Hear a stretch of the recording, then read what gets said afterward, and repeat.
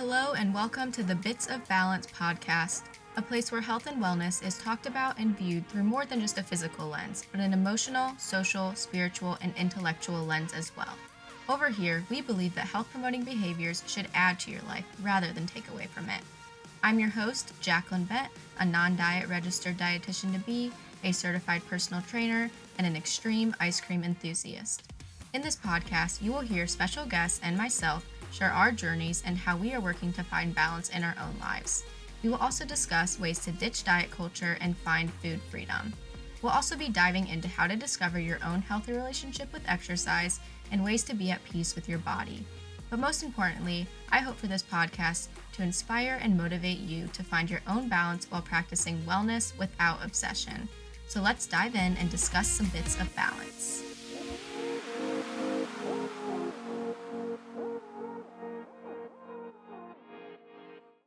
Hello and welcome back to the Bits of Balance podcast. I'm going to start out this episode a little bit differently with a trigger warning. So today I'm going to be sharing a lot of my story with my eating disorder and how it developed and the symptoms and everything along those lines. So if this is something that you feel like may be triggering to you, maybe this isn't the episode for you to listen to, but just use your best discretion and thank you. I'm here today with a solo episode, which I have not had in a while. I've been loving having guests on the show. It's been so much. I've been able to learn so much from them, and hopefully you all have too. But today I want to kind of expand on an Instagram post that I made recently about National Eating Disorder Awareness Week. I kind of shared part of my story on there, but it's hard to share a lot in an Instagram caption. So I thought a podcast could be a great opportunity to share more about this. And first, I want to point out that I'm not the best person at being vulnerable. It's something that I've kind of always struggled with. And I've never really shared my complete story with my eating disorder and how it developed. It was just a couple weeks ago that I ever truly even used the word eating disorder to kind of put a label on and discuss what I went through and what I struggled with. And I don't really know where to start. So I'm kind of just going to jump into the moment that food became confusing for me, honestly. Actually, rewind. So first I want to point out that growing up, I was a competitive gymnast, and then I was a soccer and basketball player, and food was never an issue for me. Like, I literally ate what I wanted, when I wanted, and I didn't care about nutrition, or I didn't care about how my body looked until I was really I was 15 years old. And that's the moment that I decided to go on a diet. So at the time, this diet was extremely innocent, or at least I thought it was, right? I was going on a vacation and I knew that I was going to be wearing a swimsuit. So I said, hey, there's no harm in trying to look better in my swimsuit on the beach, right? Okay, wrong. I went on this diet basically because I just wanted to fit in better. I noticed that girls in school were thinner than me or skinnier than me, and I thought that that's how I should look. And basically this diet just consisted of me eating less throughout the day, just aiming to eat smaller meals and less calories, which at the time I didn't really understand calories. I didn't know really anything about nutrition. I was a freshman in high school. So yeah, I just was not educated at all. And then as time went on, I began to realize that what I thought was a diet didn't just seem like a diet anymore. It began to feel like more of a competition of how little I could eat in a day. For example, on Monday, I would think, okay, so I ate this much yesterday. Today, I need to cut out one other thing so that I can beat that. And this probably sounds so strange if this isn't something that you've struggled with. But if you have, then maybe this does resonate with you. Anyways, the next and probably the worst step I took was to step on a scale. And as a kid, I never knew how much I weighed besides when I would go to the doctor's office, which I would probably simply view as a number and forget the moment I walked out of that doctor's office. But this time it felt different. Like, it was different because suddenly this number held so much value for some reason. Like, this number measured my worth. This number measured how much I was quote, allowed to eat in a day and things like that, which are so extreme, but I don't know, man. And then circling back to the food. So the number now became an obsession and a competition for myself, just like the food once was. And seeing the number go down felt like such an accomplishment and like I was proving something to myself. And I knew that this number would go down if I ate less. So then you can see how the scale and the food became best friends in an incredibly negative way. So pausing here, I want to keep in mind with you guys that this was all occurring while I'm in the beginning of my high school career. So I'm an athlete. I'm training 5 to 6 times a week and very much under fueling my body, right? Like I'm playing soccer, basketball, I'm running a ton, like I'm doing weightlifting, all of those things while just not taking care of myself whatsoever. So as you can see, it was a downward spiral big time, and eventually others began to notice because it was manifesting physically in my appearance and in my body. So in the beginning, I received comments that really reinforced my habits in a positive way. For instance, people would say, "Oh, Jacqueline, like you're looking so fit and good recently," which I took that as, oh, like what I'm doing must be healthy and I need to keep doing this, right? And as my struggles and behaviors became more obvious and more prevalent, my parents became very, very concerned, right? I don't really think that my parents or even me at the time knew what was going on, though, like in my head specifically. We just saw that, obviously I'm losing weight if I'm not eating as much and exercising a ton, things like that. So they just knew that I needed to eat more in order to perform well in my sports. And I knew that too. But I still knew that there was something in my head, and I had an extreme fear of eating more and gaining weight because for so long my focus had been the exact opposite. But I was 15 years old, so at this point I had to listen to my parents. I had to do what they said, and so I gained the weight back and ate, quote, normal again, whatever normal eating is, right? Like it's different for everyone. But yeah, so now I'm completely fine, right? Like it was just those 6 months or so that I wasn't okay. Not at all. And this is where I want to point out that eating disorders do not have a look. For the rest of my high school career, I looked, quote, healthy, however you want to define that, but I guess I was at a normal weight. I had energy. I was performing in my sports. I was getting good grades in school, etc. Just all those things. But at the same time, I still had these thoughts like racing around in my head about my food choices, my weight, my body, just overthinking all of those things and wondering why my brain still felt so focused on all these aspects that really didn't matter in the grand scheme of things. Like I was just a high schooler and I was like, why am I thinking about this? I just couldn't understand it. And I still had never seen anyone for help. And I didn't even know what I was struggling with. I didn't even know really what an eating disorder was at this point. I'd maybe been taught about it once in health class, but I didn't know, right? So transitioning throughout high school, right? I just talked about I looked healthy, whatever.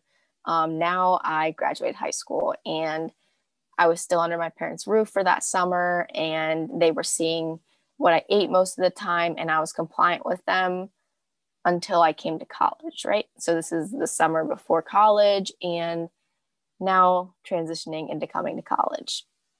So when I was in high school, I would try to skip meals if I was away from home, and I would try to take advantage of that control. And now that I was in college, I knew that I had complete control. So in a sense, I circled back to 15-year-old Jacqueline and got right back into that competition with myself. Eat less, lose weight, exercise a lot more now because I'm not playing sports, right? And honestly, I became pretty addicted to exercise at this point. It's almost like that was a way to numb my pain or to escape reality and not allow myself to actually see and feel the harm that I was truly doing to my body and mind. And now the amount of time that I exercise became a main focus. So if you can see the trend here, I became extremely numbers focused with like almost everything. I would focus on calories eaten, calories burned, minutes exercise, the number on the scale. And yeah, wow, just like saying that out loud sounds literally terrible. And yeah, it was. But basically, having complete control in college allowed me to really spiral downwards again because I still didn't know what my issue was and I didn't seek help. And I want to point out that in college, it did get much worse and much more serious than even in high school because I didn't have someone there like my parents that knew and could see the issue. All I knew is that I was a perfectionist. I was a high achiever. I was a competitive person. And none of these things are bad or negative things until we take these qualities to an extreme and we use them in an unhealthy manner, right? So believe it or not, like I still thought that a lot of these qualities about myself and the way that I was using these qualities was healthy and that I was doing things in a healthy manner. And so I should probably mention too at this point that people were literally praising me still and a lot of why I thought that this was healthy. So my fitness Instagram at the time was blowing up as I got, quote, more shredded, I guess you could say. And how I continued to share my workouts. I continued to share pictures of my body and just all these very body focused things that were receiving praise. So my social media definitely had an impact on my mindset at this point as well. And I apologize for all of these side notes. I just think that they are important things to add to my story because they did have a big impact on it. But let's get back on track. So now I'm at college for a while, right? I'm away from my family. They don't really know what's going on. And then, of course, there comes a time where it's a break and I want to go home and I want to see them. I miss my parents. I miss my pups and things like that. So, yeah, so I went home and I can't and don't really even want to describe how it felt. But let's just say that I saw fear in my family's eyes and I knew that they were scared for me because of the physical manifestations that my behaviors had. And I will never and could never go back to that day. Like I literally refuse to. They realized that I could no longer be in control and they could no longer help me and I couldn't help myself, right? Like I was still kind of in denial at this point that I had an issue or that I had a mental illness, right? But it was at this point that my parents pretty much forced me to see a dietitian and see a therapist, which I was over 18, so they couldn't actually force me at the time, but obviously I was a little aware at least of what was going on and knew that what I was doing was harmful. And looking back on this now, like literally God bless them for making me see someone. And it was at this point that I finally allowed myself to give up control. I knew that I couldn't do it. I knew that I needed help, that I was able to begin understanding what eating disorders are and what was truly going on in my head. I was able to work through it more, reframe my thoughts, gain some weight back. And all of this was really, really hard. And yes, there are still hard days, but the thing about it is as time goes on, it becomes easier and easier to listen to that healthy voice and ignore the eating disorder and go against it. And when I say that, I view the eating disorder as something separate from myself. Jacqueline has a healthy brain, right? Like it's totally different from the eating disorder. So it really helps me just to separate them. I can know if it's the eating disorder voice speaking in my head or if it's truly me speaking in my head based off of what I value and what I care about. So circling back a little bit, this was over 2 years ago now, that I, went to see a dietitian, went to see a therapist. However, I think that recovering from an eating disorder doesn't happen overnight. It doesn't happen over weeks. It doesn't happen over months. It often doesn't happen over a year. Like it takes years. And it really takes a conscious effort, strength, and time. I can't describe how complex mental illnesses are. And I truly believe that we always have more to learn about ourselves and that we are always growing and evolving. I still see a therapist to this day, and she is literally the best. She's been a lifesaver. I really think that everyone should go to therapy if you have the access to it, to be honest. Like, you don't need to be diagnosed with a issue or anything literally to go to therapy. But in addition to that, I am still gaining weight, and that's cool. Like, I know how to cope better with it now. I know how to accept it. I know that it is what my body needs because of all that I have put my body through in the past. And again, I say that I know how to do that, and I do, but it's not always easy. But it is a heck of a lot easier than it used to be. And I firmly believe that all of this is so much easier over 2 years later because I reached out and got help. Like I said earlier, if I never would have done that, I don't know where I'd be. And if you're listening to this right now and you feel like you relate to maybe anything that I'm saying, just please, please, please reach out to someone and get the help that you need, or even just DM me and I can help direct you to the right person. A life in recovery is so much better than a life with the eating disorder, and I know that you deserve that. And I think, anyways, that pretty much wraps up my story and what I want to share today. I didn't share completely everything in this episode, but eventually I would definitely like to share more.